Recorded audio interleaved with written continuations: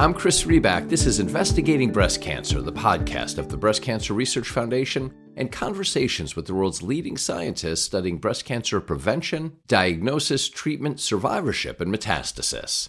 Radiation therapy has been a part of breast cancer care, of course, for many patients for many years.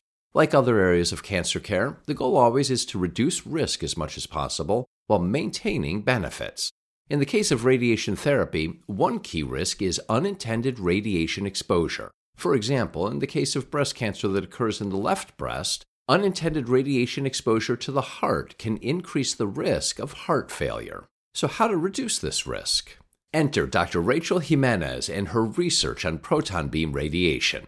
Unlike traditional radiation, proton therapy radiation can target cancer cells specifically, sparing other healthy tissues from potential damage. Additionally, as part of her Conquer Cancer Foundation Advanced Clinical Research Award, Dr. Jimenez and her colleagues are exploring whether proton beam radiation therapy could effectively operate under a shorter time span than traditional radiation, cutting down on the disruption to patients' lives. More on Dr. Jimenez. She's an assistant professor of radiation oncology at Harvard Medical School and the chair for quality and safety in the Department of Radiation Oncology at Massachusetts General Hospital. Dr. Jimenez also serves on multiple national committees in oncology, as well as various professional societies and patient advocacy organizations. Before our conversation, though, an ask from me to you. I hope you like these Investigating Breast Cancer conversations, and if so, I'd appreciate if you'd take a moment, go to Apple Podcasts or wherever you listen, and if you're so moved, leave a 5-star review. The ratings really matter. They go a long way to helping other people find the podcast. Thank you. Here's my conversation with Dr. Rachel Jimenez. Dr. Jimenez, thank you for joining. I appreciate your time. Thanks for having me. I thought we should start with your specialty, radiation oncology. Given the range of cancers, why did you choose to apply your specialty so significantly towards breast cancer? Why this discipline? Or by chance, do I have that wrong and you apply your time equally across all cancers? You do have it right. So the majority of my time is spent caring for patients with breast cancer. In the academic setting in which I practice, that's quite common. Academic physicians often will focus their practice on a specific type of cancer because it allows us to really delve deeply into the management of patients with that given cancer type, in my case, breast cancer, so that we're really thinking about how to care for those patients most carefully and be able to then lend our thoughts towards the creation of clinical trials and other types of research that we think are most likely to benefit those patients. And what drew you there? As a trainee, as a resident, I really enjoyed caring for breast cancer patients. And while I enjoyed caring for many patients of many different types, I think the reason why I was drawn to breast cancer patients is because I feel like many of those patients are multi-hyphenate. They are mothers, they are wives, they are employees. They carry many, many different roles in their lives on top of managing their breast cancer and going through treatment. And I was really inspired by so many of the patients that I met, just seeing how many hats they wear despite the challenges. And it's just a very inspiring group of patients to get to take care of. Which leads to my next question, which I wrote based on something I've read about you, but I feel maybe I chose slightly the wrong word. And my question is, what's the role of compassion in what you do? And listening to you right now, maybe it's not compassion, maybe it's empathy, maybe it's both, but in learning just a little bit about you, not a ton, it's evident that that's a theme across who you are, how you engage with patients, how you think about your work. So tell me, if you would, how you think about compassion or empathy or any other word that you choose to throw in there. Well, first of all, thank you. That's very kind. I mean, I would like to think that all physicians go into medicine because they have an abiding empathy or compassion for the people that they care for. I do think that it really is a privilege on our part to get to care for so many wonderful, impressive, steadfast, dedicated patients. And I think that that's the joy in what we get to do, is to serve them in some small way on their journey to cure their cancer.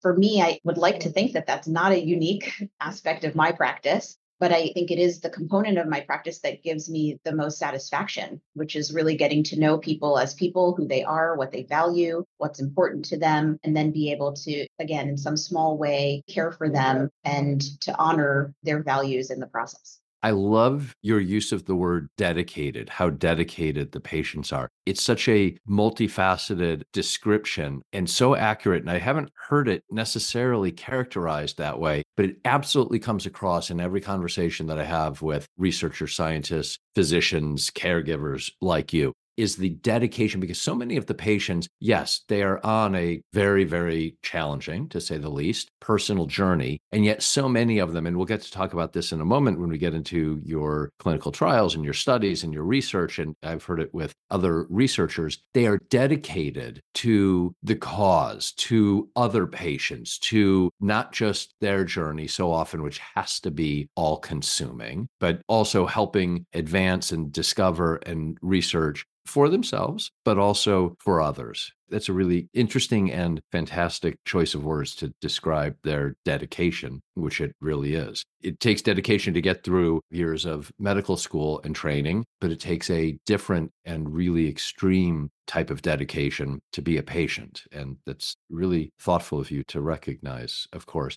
Let's move to the numbers. Approximately 60%, as I understand it, of breast cancer patients receive radiation therapy as part of their care. Why is that? And how does that number compare historically? And I guess if I could pile on, in an age of increasing velocity of customized therapies and approaches, to me as a layperson, an outsider, that 60% number feels high. So talk to me about the 60% and how does it compare historically, please? So the 60% may also be historical because we're seeing so many advances in breast cancer therapy where we may be able to forego radiation, where patients don't necessarily need to have radiation with the diagnosis of breast cancer. But to answer your question, historically, and I guess it depends on how far back we want to go, patients were treated quite radically, even for very small early stage breast cancers. And so many patients underwent mastectomy, and that mastectomy could be a fairly dramatic procedure with long lasting morbidity for patients and cause a lot of side effects and really inhibit their quality of life. And so there had been a number of clinical trials that explored the idea of, instead of a radical mastectomy, doing a less aggressive procedure called a lumpectomy, where we remove the cancer, but we preserve the rest of the breast tissue. And what we found was that adding radiation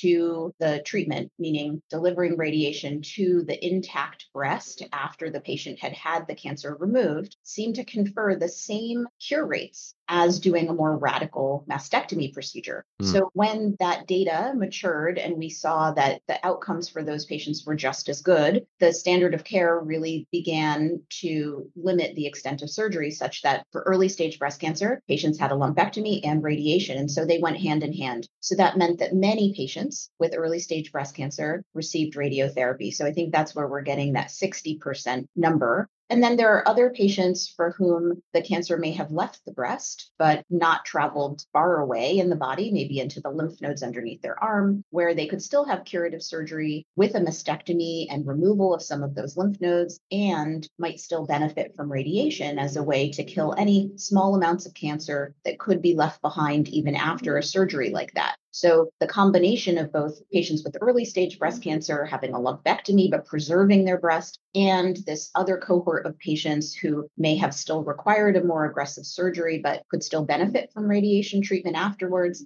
gets us towards that 60%. Now, as I mentioned before, we're starting to, I think, decrease that 60% number. Yes. There are patients who, as we learn more about breast cancer, have not very aggressive breast cancers. And so they may be adequately cured with surgery and some medication alone, and they might not need to have radiation. And so now we're seeing that older patients with small cancers that are very favorable in their tumor biology, might be able to safely forego radiation treatment with still excellent cure rate. What is proton beam radiation? Proton therapy is a type of radiotherapy. Typically, when we use radiation as a way to cure cancer, we're using X-rays. Those x-rays are the same x-rays that a patient might get when they go to the dentist and get an x-ray, or when they have some other type of imaging if they break a bone. But we're using the x-rays in a different manner. We're using them at a higher energy as a way to damage the DNA of the cancer cell and prevent that cancer cell from growing. With proton therapy, instead of using x-rays, we're actually accelerating subatomic particles called protons. And so those protons have a different physical property. The beam of the radiation behaves differently than x-rays do. And so the potential benefits of proton therapy is that we might be able to direct the radiation at the area that we think could be harboring cancer, and that the radiation beam would stop after it treats that particular area. It doesn't continue to travel through the rest of the body, which means that we'd be able to spare some normal tissue from getting exposed to radiation when we wouldn't intend to give radiation to that area, but where X-ray therapy might still deliver X-rays, again, not intentionally, but because of the property of the X-ray, that it may continue to travel through the body. Do I understand correctly, some of the tissue that people like you worry and have worried about with the X-ray form, let's say, of radiation is in particular the heart? Is that correct? That's right. So for patients who have breast cancer, we're always thinking about what are the parts of the body that are near the breast that might inadvertently get radiation that we don't want to give radiation to.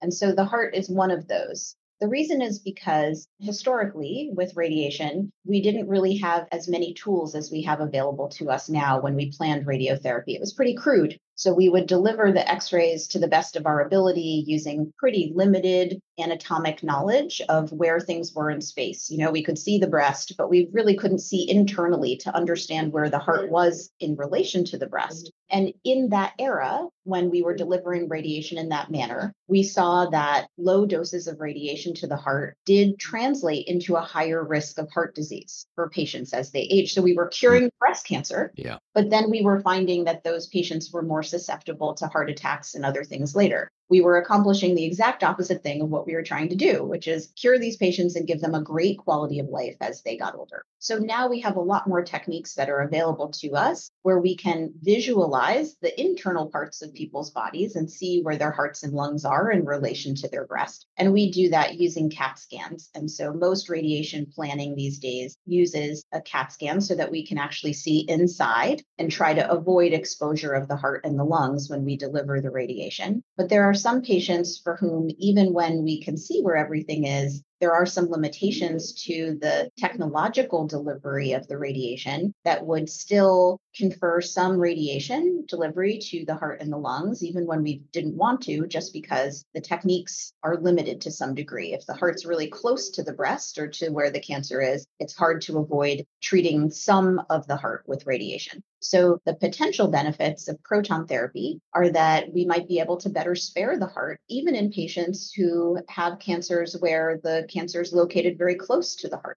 And so I think that there's a lot of interest and excitement about the ability to, again, preserve the health of many of these patients who are otherwise, besides their cancer, very healthy people that we'd like to see have great quality of life for many decades after we cure their cancer. And proton therapy may be a way to achieve that. There certainly is a lot of excitement around it, and some of that excitement is translated or has been translated into, I believe, funding or at least some type of support for a study that you and your team are undertaking.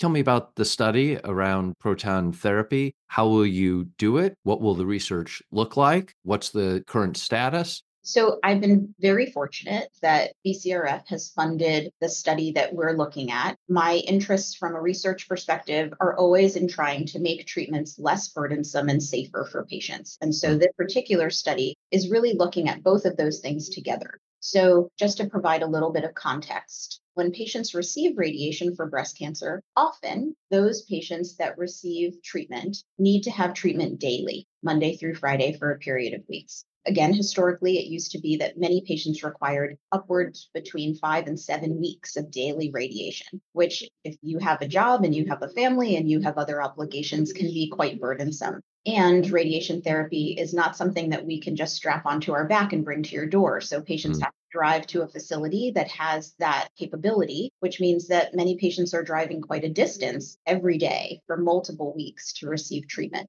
So there has been a change over the last few decades to try to move towards shorter, more compressed treatment schedules for patients so that they don't need to come in for such an extended period of time, that we could deliver radiation instead of over 6 or 7 weeks, that we could deliver that same radiation course over 3 to 4 weeks. And so we've seen that the treatment schedules have gotten shorter, which is much more convenient for patients. Yes. So then the question becomes, how short can we go? How few treatments can we actually achieve safely? There has been a lot of interest in a 1 week treatment schedule, and this has been explored in some large randomized clinical trials for early stage breast cancer, where they have found the same great local control rates, the same cure rates in these patients, and the same side effect rates in patients using a very compressed schedule over 1 week instead of these longer courses of treatment.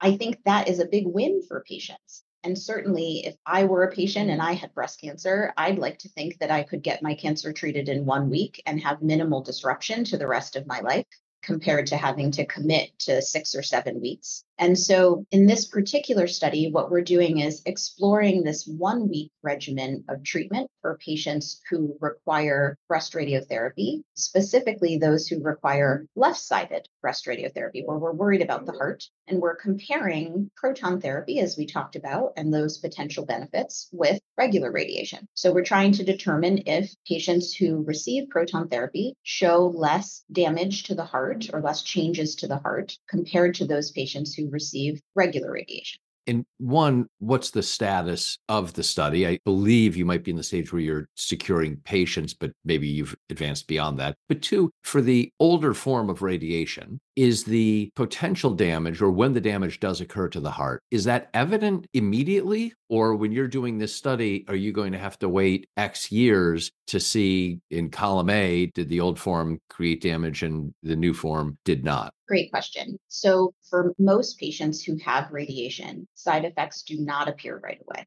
And so that's been a real challenge for us, because if radiation therapy is causing damage to the heart, but we don't know it for 10 or 20 years, then it becomes very difficult to be proactive in caring for those patients and in telling patients very transparently when they get treatment what the real risks are to them. So we can look at a population of patients in a study and say X number of patients have heart disease, but that doesn't matter to the person in front of you. They want to know if that's going to happen to them and what they need to do to take care of themselves. So in this particular study, we're utilizing an advanced cardiac imaging technique. We're using a cardiac MRI. And so looking at patients' hearts with a cardiac MRI allows us to see if there are any subtle changes to the heart, things that we wouldn't be able to pick up just by looking at someone or examining them in our office, that would confer to us that this patient might have an increased risk later of a cardiac event. And so using this kind of imaging gives us a tip off that this is a patient that we should be thinking about more proactively and caring for more proactively from a cardiac perspective.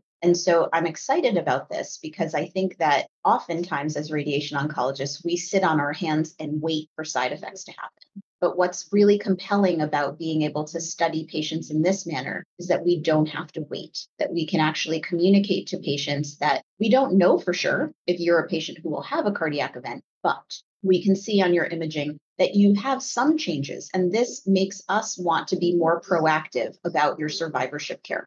Yeah, I would assume that it's fantastic for you and your role to know that, and it's central to the patient in their situation to know that.